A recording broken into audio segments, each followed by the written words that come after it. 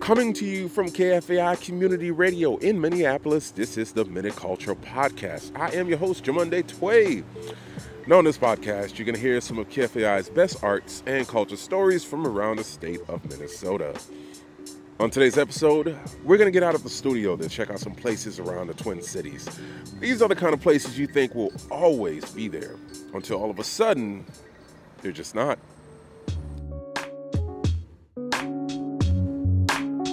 Now, this is the beginning of the end of Skid Row.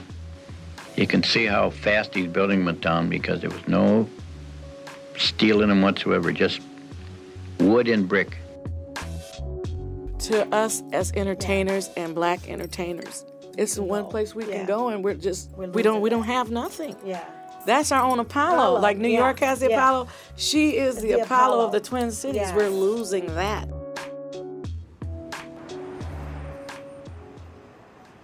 I'm standing here on Washington Avenue, just off of Nicollet. This area is known as the Gateway District, and it's the oldest part of the city. Today, when I stand here and look around, I see big buildings, tall skyscrapers. I see a giant monument behind me. And now, here's a dog taking a dump right in front of this massive building. All right. Back in the 50s, this was a whole nother world, though. My name is John Bassich, and I took this film at Skid Row down on Washington Avenue in Minneapolis so that people could see what it was all about in the late 50s. We're going to learn more about John Bassich and Skid Row in our next story. Back in the day, my man John was known as Johnny Rex, and he was a king of the neighborhood. He owned a bar, he owned a liquor store, and he owned a hotel. I mean, just everything that could be owned, the man owned it. And right here is where those spots used to be. Skid Row was about 20 square blocks, but looking around now, you never know that Minneapolis even had a Skid Row. Producer Zan Holston is going to tell us more about that lost world and the complicated guy who was known as Johnny Rex. Here's Zan's story, Johnny Rex and a nickel eye opener. If you drink all day, every day, you'll wake up with the shakes. Doctors call that delirium tremens or DTs. To shake the shakes, your body needs booze. On Minneapolis' Skid Row in the 1950s, Johnny Rex was happy to provide it. People would be sick or something, so I'd give them all a drink for a nickel. And by the time I opened up 10 minutes later, the bar would be just filled to capacity. That's Johnny Rex, one of the best known and most complex men on Skid Row. He had a straight name, John Bassich, but in the liquor-fueled flophouse era, he was known as Johnny Rex because he owned a liquor store by the same name. He owned a bar and a hotel, too. James Schiffer, a respectable newspaper man, has written a book about him. It's called The King of Skid Row, John Bassich in the Twilight Years of Old Minneapolis. His dad taught him you need to be compassionate towards your customers. You need to take care of them. Rex's dad was a bootlegger. And that meant you don't rob them. You don't beat them up. But it also included when they needed a drink, when they had the DTs, you give them a 5-cent eye-opener in the morning. That's a hard sentence to hear. We've all heard it. Well, I'm providing a service, right? You know, the low-rent landlords and things like slumlords, providing a service. He was providing a service. If he didn't do it, someone else would do it. Rex's mini empire of booze and cheap sleeps was far from the only one in the city. If you cruised Washington Avenue in the Gateway District, that's the name of the neighborhood where Rex held court, you'd see a lot of the same. All you could see there, this is nothing but liquor stores and beer parlors, and upstairs was these flop houses. A flop house is kind of a cheap hotel. The one owned by Rex was called the Victor Hotel. He built the rooms out of plywood and topped them with chicken wire. They were so small, people called them cages. But before Minneapolis got federal money to bulldoze hundreds of buildings on the northern edge of downtown in the 1960s, these flop houses were home to some 3,000 men who had given up on the straight world. Many of them embraced the bottle. When these men ventured outside their rooms, Rex photographed them and shot home movies, too. He was so interested in their lives. You know, he would find out where they were from and how they ended up on Skid Row and what their kind of... Each one of them had sort of a story. This is old Doc. He was a diehard Republican. This is Moonface. She was one of the nicest. Here's Nick and Amo. And that's Mabel. And they'd pull each other's nose. He was the chieftain's daughter. This is the guy we called Santa Claus. Here's old Kelly the Clown. Now notice he's walking barefoot in the wintertime. Conglomeration of people, bootleggers. That's Curly in the meadow. I'll tell you a story about muggers. This is Whitey. Jack rollers. He'd sleep any place. If you ever had any money there, you'd better keep quiet because in about 10 minutes it'd be gone. Ultimately, Rex learned that many of the drunks on Skid Row had left behind lives that just didn't suit them. In one case, a man abandoned his family just on the other side of town. And many of the older men had been living on Skid Row so long, they'd developed a community they weren't eager to leave. A lot of these fellas, I know you feel sorry for them, and people say, yeah, they lived a miserable life, but they said, what we don't want is responsibility. He said they would say to him, John, don't feel bad for us.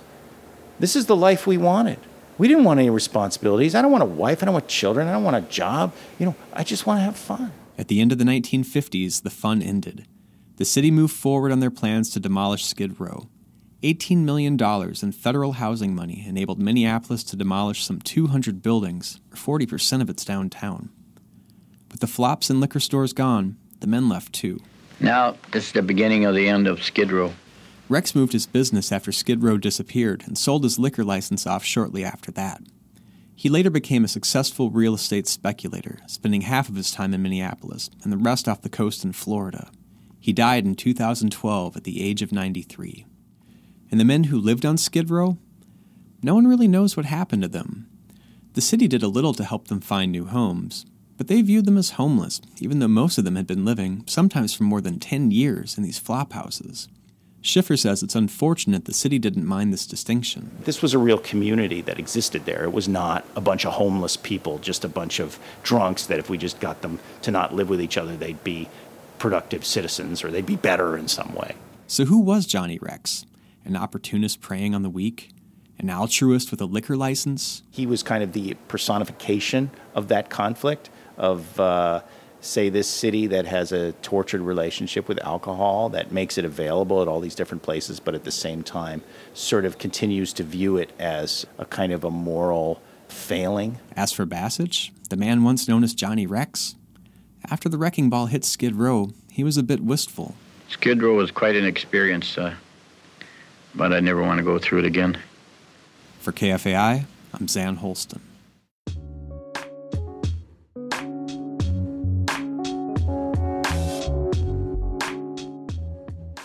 Now we're going to head across the Mississippi River to St. Paul to pay tribute to a Twin Cities icon. We go down University and make our way to Arnella's. There'll never be another place like it. Now, Arnella's going to be somewhere around here on the left. Oh, there it is. Damn. How the hell I missed that big-ass sign? Arnella's. They must have just put that up there before they closed.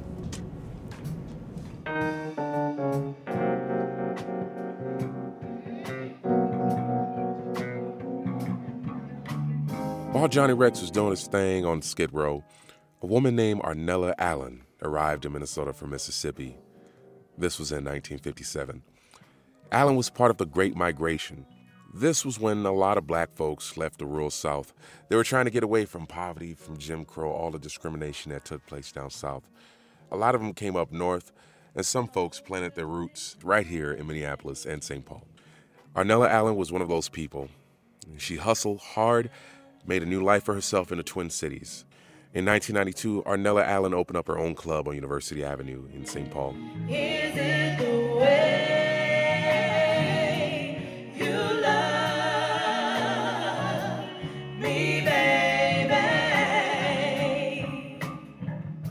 For 25 years, this spot was a home away from home for generations of black Minnesotans. Arnella's closed in April 2017. Producer Nancy Rosenbaum visited the club in its final days. Here's her story. Arnella's, our own Apollo.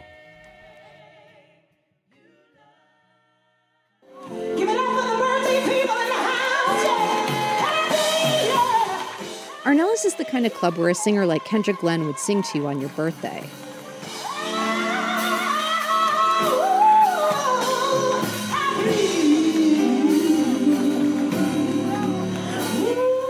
Glenn has been performing at the St. Paul Club for the last 17 years. She says longtime owner Arnella Allen gave her a chance when hardly anyone else would. I never thought about singing, but, doing it professional, but just being on her stage, and it's like home. In just a few days, that home will shutter. Arnella's is the last remaining Black-owned live music club in Minnesota. Owner Arnella Allen has been sick with cancer, and she plans to sell the building. 30 years in the business.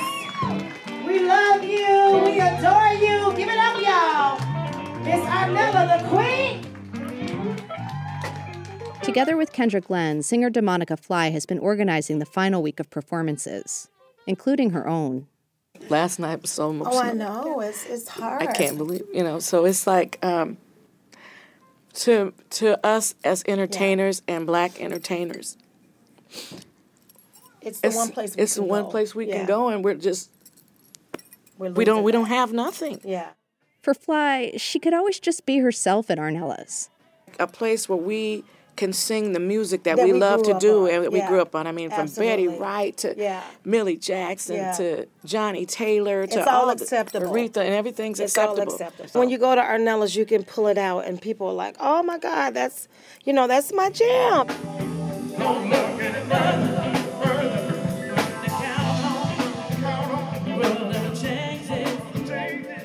Here's Fly on stage at Arnella's singing a cover of Dennis Edwards' 1984 classic, Don't Look Any Further. To love you all over. Oh, baby, don't look any further. I don't really want to see Arnella's close, not because it's a bar, but Arnella's is an institution. Tony Rohn has been a sound engineer at Arnella's for over 16 years. He credits Allen for keeping the club going for so long. I love Miss Arnella, and it's kind of like working for your mom. You do it because you enjoy doing it.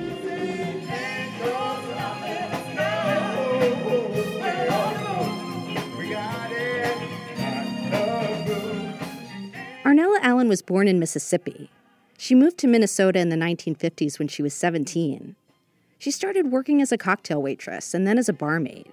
But that wasn't enough. She wanted her own place.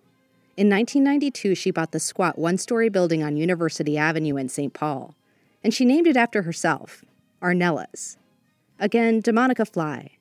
One thing about Arnella, she's a very strong woman. Yeah, strong-willed. I mean, strong-willed woman, Yeah. Very determined. She's never been a quitter. She's a fighter. Yeah. You know, and like I told her, I said, Mom, because we all call her Mom, this is not the end. You were a Black woman who had a liquor license in the state of Minnesota. You have done so much for the community. Yeah. Beyond live music, Arnella's is where people could play a hand of the card game Bidwist every single Tuesday. I want to send a shout out to all the Bidwist players in the house. So this is the last Tuesday, the Bidwist finale here at Arnella's. Yes. My name is Geraldine Shabazz, and I've been coming over here for 15 years to play Bidwist every Tuesday. Judy Edwards from Brooklyn Park is another longtime Arnella's Bidwist player. This is it. This is the last Tuesday. I know, we're sad about it. Don't cry. Okay, I don't know, not yet, but I might before the night is over. I want to get my spot. Yeah, okay, we got to get that spot. 1, 2, come on. Ooh.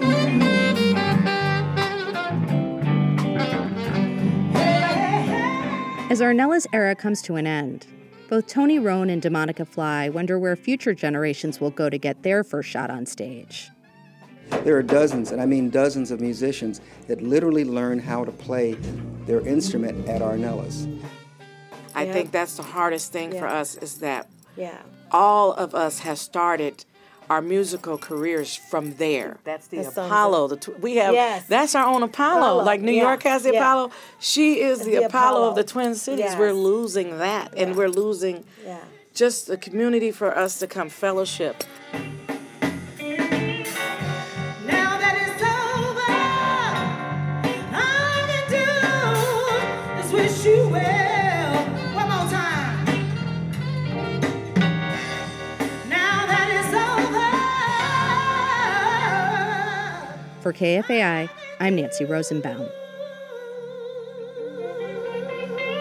Is wish you well.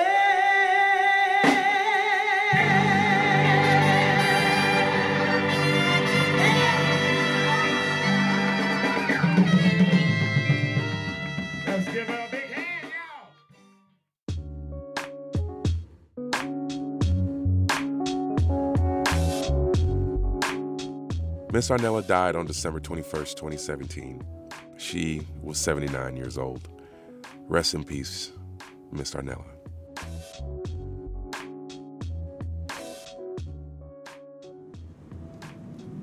For our last stop on this time travel tour, we're going to visit a place that is still here.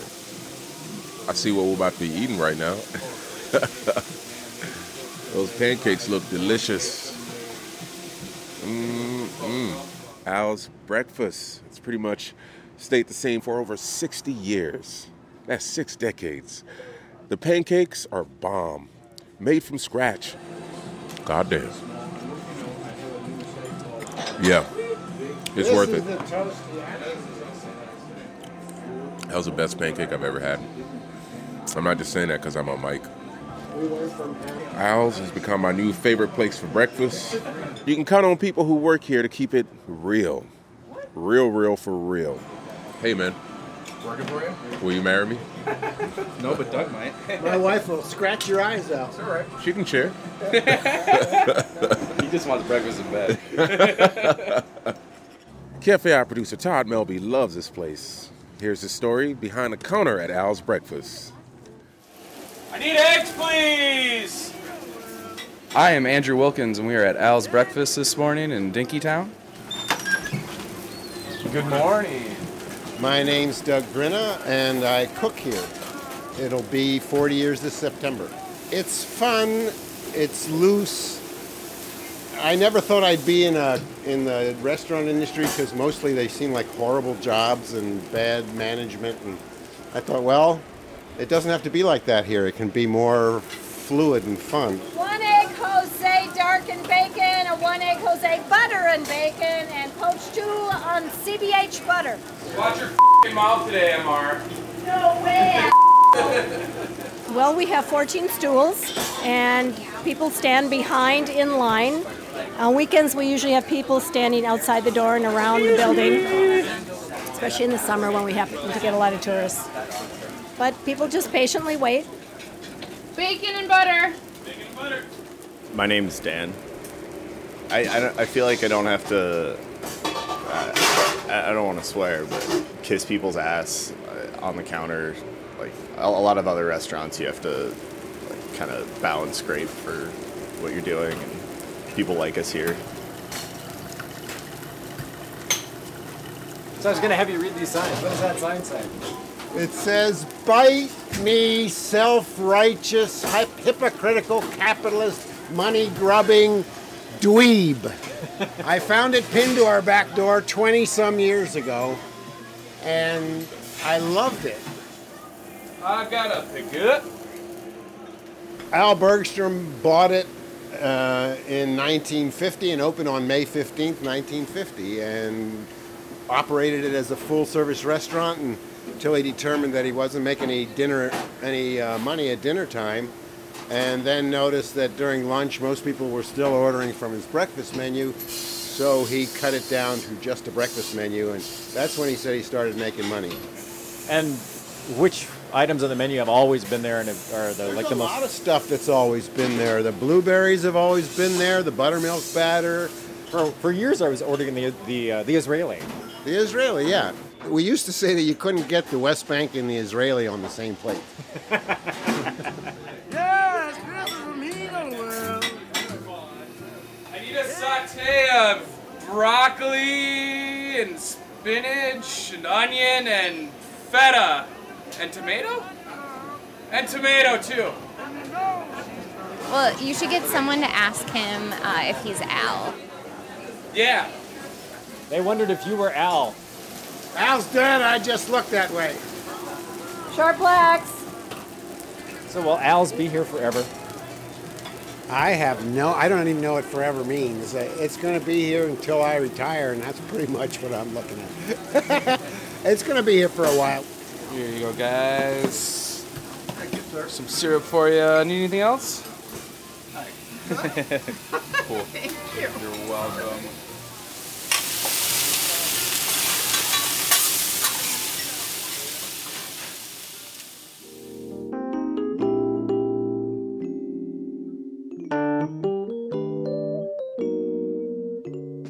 So, like Usher, I have a confession to make. Until today, I had never actually eaten at Al's Breakfast, and neither had producer Nancy Rosenbaum. So now that you've eaten here, why do you think this place has lasted so long? It's obvious. Feels like home. Who wouldn't want to come home and eat delicious meals? And it feels like it's almost just for you. It's like a little hideaway that no one knows about. And this is just your special place.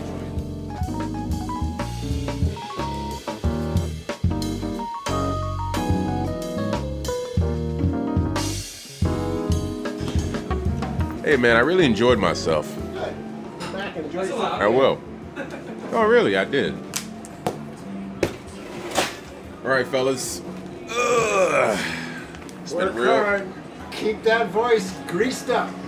Man, definitely be coming here to grease it up.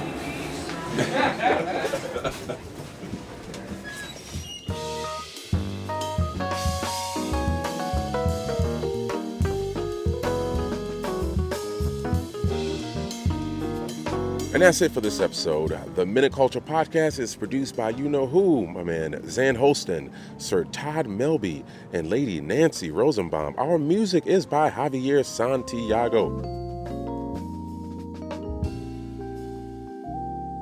Support for the Minute Culture Podcast is made possible by a grant from the Minnesota Arts and Cultural Heritage Fund. If you're digging the podcast, then you know what to do. Go on ahead and subscribe. You can find us on iTunes or Stitcher. We do need subscribers.